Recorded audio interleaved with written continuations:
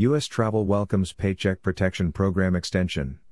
U.S. Senate passed a measure extending the application deadline for the Paycheck Protection Program. U.S. travel had strongly advocated for the move. Travel and tourism sector accounts for 65% of all U.S. jobs lost to pandemic in 2020.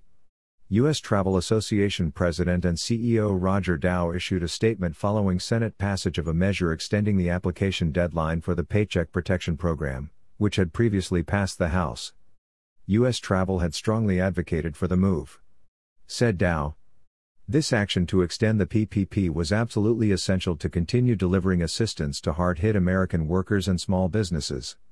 The travel and tourism sector accounts for a staggering 65% of all U.S. jobs lost to the pandemic in 2020, and it is very unclear when travel demand will be able to fully rebound on its own. While the outlook has improved for domestic leisure travel, businesses can't overcome the huge losses they have suffered without the return of business travel and professional meetings and events, as well as international travel, which will significantly lag the rest of the market. Travel employers still desperately need access to the PPP, and this progress will save American jobs. We thank Congress for advancing this important measure and look forward to continuing our work together to keep moving the travel sector toward a recovery.